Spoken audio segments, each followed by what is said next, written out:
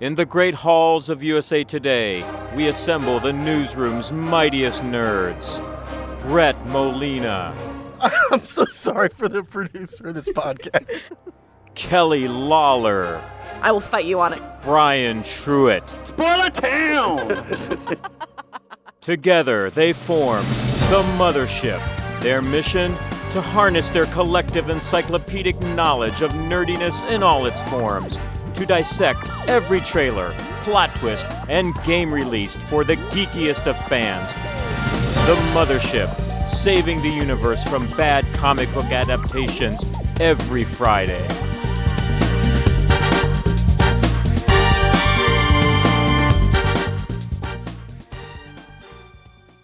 All aboard the Mothership, the geek culture podcast from the USA Today Network. Thank you so much for joining us.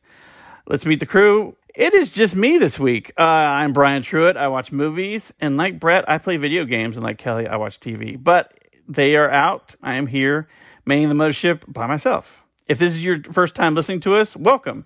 New episodes of the Mothership drop every Friday, and you subscribe for free on Apple Podcasts or wherever else you like to listen. And hey, while you're on Apple Podcasts, wouldn't it be swell if you could write a quick review about the show? By doing that, you'll be helping other fans who love nerdy pop culture find us. And as a thank you, we'll give you a very special shout out on our next episode. So try it out. Tell us what you want to see from the show moving forward. It's all upside for you. Don't forget, along with leaving a review, you can also get in touch with us on Twitter. We're at MothershipPod, or you can send an email to @mothershippod@usatoday.com. Now on to the main topic. Here's a clip.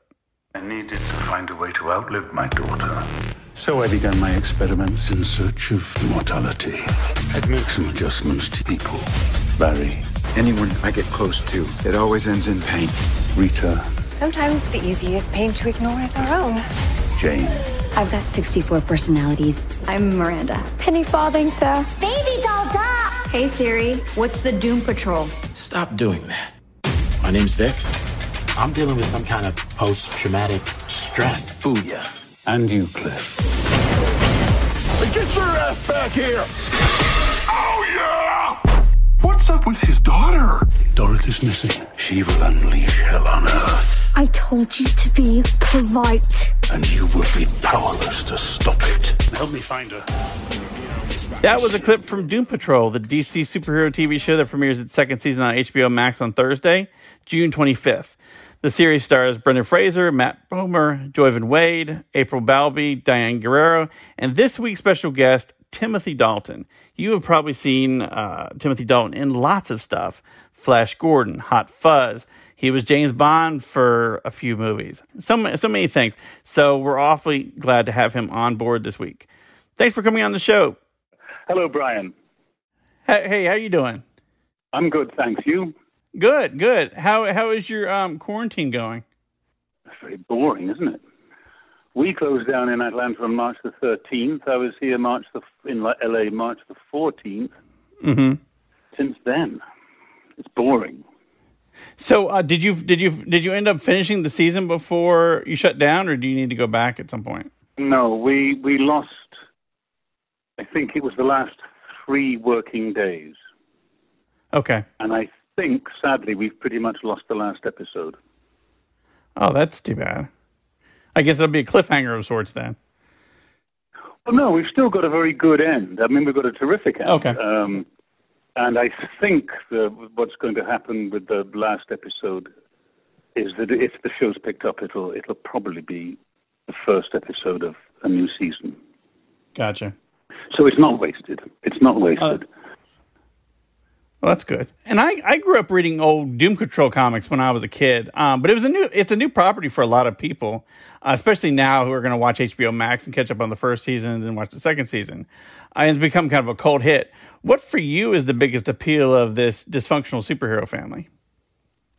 It is astonishing. It is unique. It is like nothing I've ever read or ever seen or ever been in ever before. It's really exciting in that sense. Well, and one of the big reveals of the first season was how Chief's responsible for the patrol members getting their powers, and it ties in with keeping his daughter, Dorothy, safe. How much does that info play a role in the group dynamic in the second season?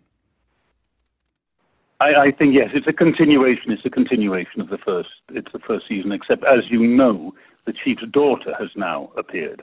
Mm-hmm.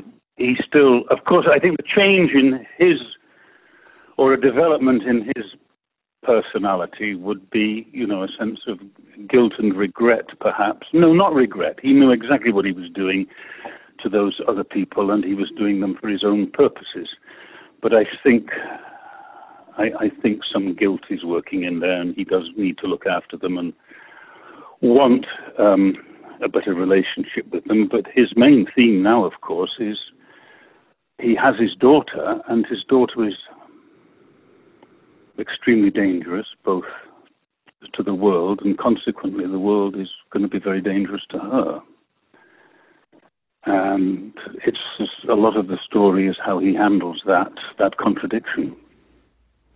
And the first episode back of the first season gives us an interesting look at Dorothy and what she can do in terms of her abilities. What do you really like about her character and her relationship with the chief? Well, first of all, you start with Abigail Shapiro, who plays the role, and she is just astonishingly good. She's wonderful. I mean, before working with her, I said, I need to have a look at what the makeup's going to be like, please. And so they showed me a picture, and it almost moved me to tears that this lovely, lovely girl had this, what most people would call a disfigurement, and she was so vulnerable. And she is wonderful. She's a terrific addition. She plays so well. Well, and there's an interesting classic movie vibe with that character because, like you mentioned, disfigurement. You can see how it would affect people, what people thought of her, but yet that character is so sensitive, and she does bring out so much emotion. It's not disfigurement in a horrid way. It's just so different. I mean, she's called the ape-like girl, the monkey-like girl. You just feel so sorry for her, and she's so vulnerable. She's so sweet. Right. I take it you've seen the first 3 episodes. Yeah. Yes, so you know what we're talking about. Yeah, okay. Yeah. It's really interesting, and I think that brings out an interesting parts of the chief that we haven't seen. Her, obviously he cares a lot about her, but yet in that first episode they're all shrunk. But they've got bigger problems literally to deal with, and yet he is very caring for his daughter at that point still. Well, don't forget his whole focus has been his daughter. Yeah.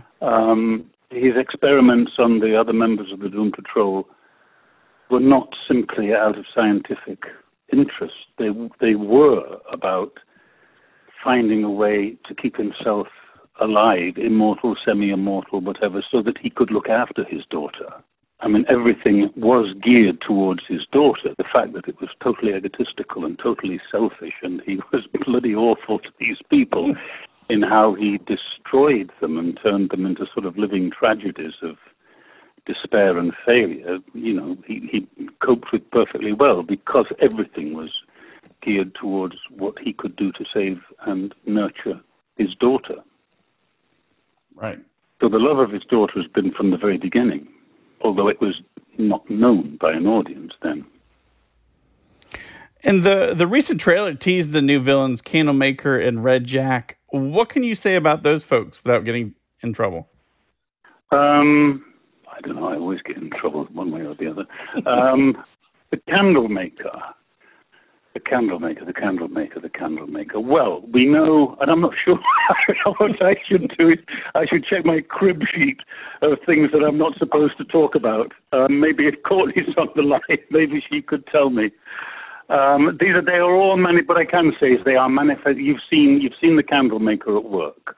They're all manifestations of Dorothy's mind, but they're not just dream. I mean, they are capable of doing real things, real bad things in the world we're in. But they are her creations. I'm sorry, I paused because I'm still not sure what I could say or not. No, that's great. Other than kind of the daughter stuff, what aspect of the Chief do you really enjoy playing in this season that maybe you didn't get to explore in the first season? I don't think there's anything more special. I mean, the first season there was a lot of sort of trying to discover good ways to go, how best to bring things out. He was a veiled man. A lot of his goal was hidden. His methods were kind of hidden. A lot of, he was secretive and all that. But that's, he's just a man. He's a man like we all are, of many different sides. In this season, I have much more to do. In season 1, of course, the whole story was about the chief being missing, which means you're not on screen much. So, there were not,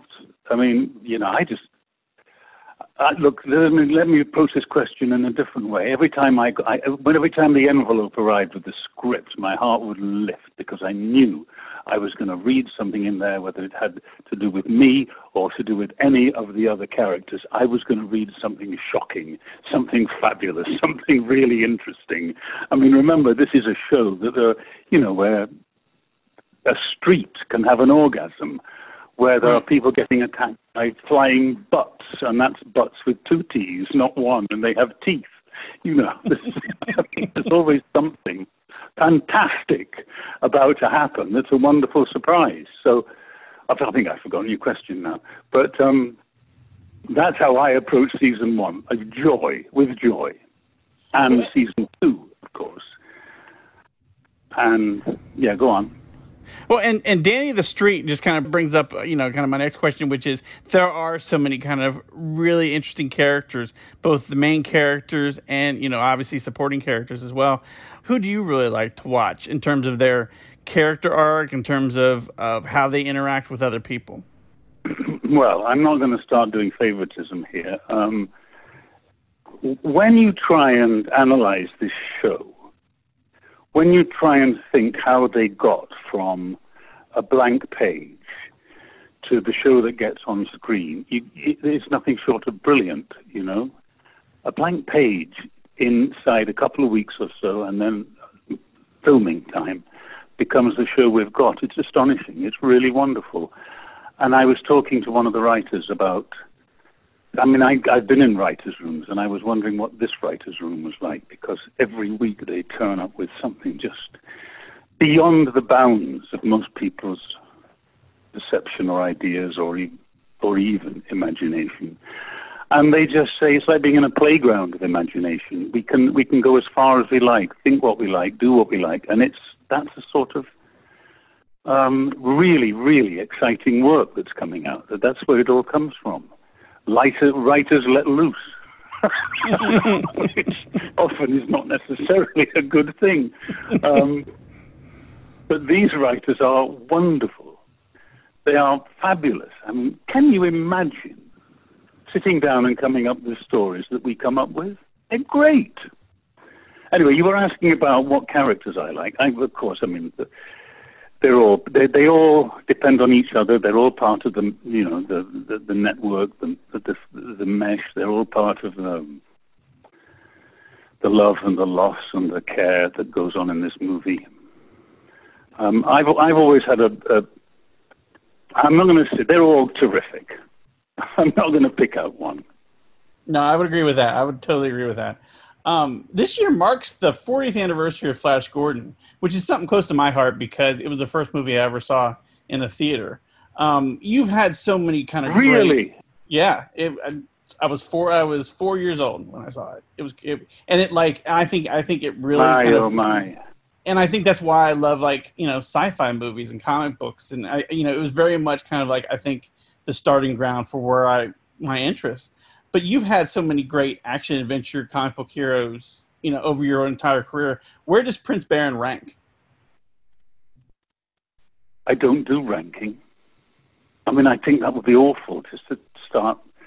I can understand your question and why you're asking it, but, every film is different, and every film is, you put your life into a film, it's your heart, your mind, everything goes into the making of a film. And so the film becomes your bones, your blood, your memory, everything. And so I don't think there's a lot to be gained by, saying the arm is better than the big toe or whatever. I just remember it as a really wonderful, funny, out there film. Yes.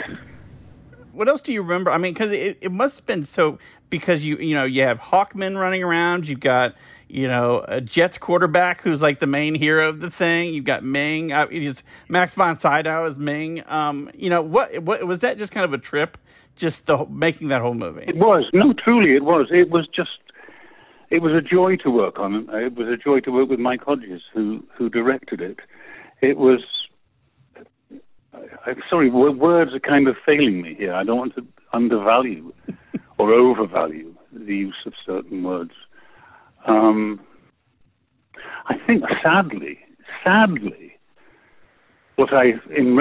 went to see Edgar Wright, who directed Hot Fuzz, asked me to go to there was an anniversary sort of screening we had in Los Angeles a couple of years ago, and I went to see it. And I just thought, what a lovely, fabulous film it is. It's so tongue-in-cheek and funny and terrific.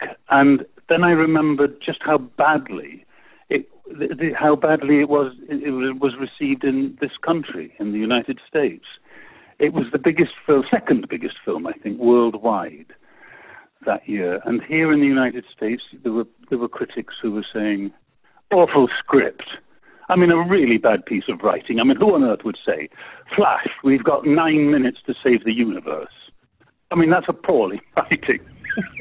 who would say, not realizing it's funny, not talking about the spaceship, the red and gold paper mache sort of spaceship. Haven't they seen Star Wars? We don't have spaceships like this anymore. And you can tell Brian Blessed's wings are cardboard. It's awful. They just didn't get it, and I've never quite understood why. I suppose if I look back on Flash Gordon, I mean, here am I supposed to be playing some, good-looking Dumbo, basically. Sort of wooden, stiff Dumbo, who this, the girl, the Italian, Ornella Muti was playing the character, It's just one of those, I forget, what are those two puppets you've got in America, or they were on always, either it's a TV series or advertising cartons. Actually, they were in Toy Story 3 as well. A beautiful woman with a very curvaceous body and a very handsome man who were utter dopes who fell in love with each other. I mean, I was just playing the male half of that, so maybe there wasn't too much of a challenge in it. One last thing before I let you go. Hollywood's getting ready to restart productions on stuff, and hopefully we're going to get a season 3 of Doom Patrol where you're going to go back to that. But as an actor, what are you kind of most concerned about in going back to work in a pre-vaccine world? Well, I'm not sure about what conditions people are talking about going back to work in. I've heard about people having to live in a studio, which I don't think too many people are going to want to do. But the other harsh, realistic truth is an enormous amount of people are out of work and unable to earn money. I think there have to be conditions that do guarantee as much as possible the safety of everybody, not just the leading actors, but all the actors and all the crew. And I can't quite see how that is going to be done easily at this moment in time. Right. And particularly, if we are, look at what's just happened in China. They've just had another outbreak in China. So just when we think this is all over, we might get a boomerang come and hit us in the back of the head, and another outbreak starts. I don't know is the answer, but whatever happens, it must be done with a very powerful organization to safety. Yeah. Cool, sir. Thank you so much for taking time, and I can't wait to see more Doom Patrol and see more of you. Thanks, Tim. Appreciate it. Thank you. Okay, listeners, your turn. Are you going to watch the new season of Doom Patrol? What was your first movie that you saw in a theater? Let's talk about it on Twitter. You can find us at Mothership Pod, but you can also tweet us individually. I'm at Brian Truitt. If you want to give Brett a hard time, he's at Brett Molina 23, and Kelly is at Klaws, KLAWLS. And don't forget, you can email us too. We're at mothershippod@usatoday.com. But we're going to wrap up things here. Thank you so much for listening. Special thanks to our pilot/producers of the Mothership this week, Shannon Green and Allie Boyd. If you like the podcast and don't want to miss an episode moving forward, you can subscribe to the Mothership for free on Apple Podcasts. And while you're there, how about leaving us a rating or review? It helps other people find the podcast. But if Apple Podcasts aren't your jam, you can also find us on Spotify, SoundCloud, Stitcher, pretty much anywhere you listen to podcasts. Until next Friday, nerds out and stay inside.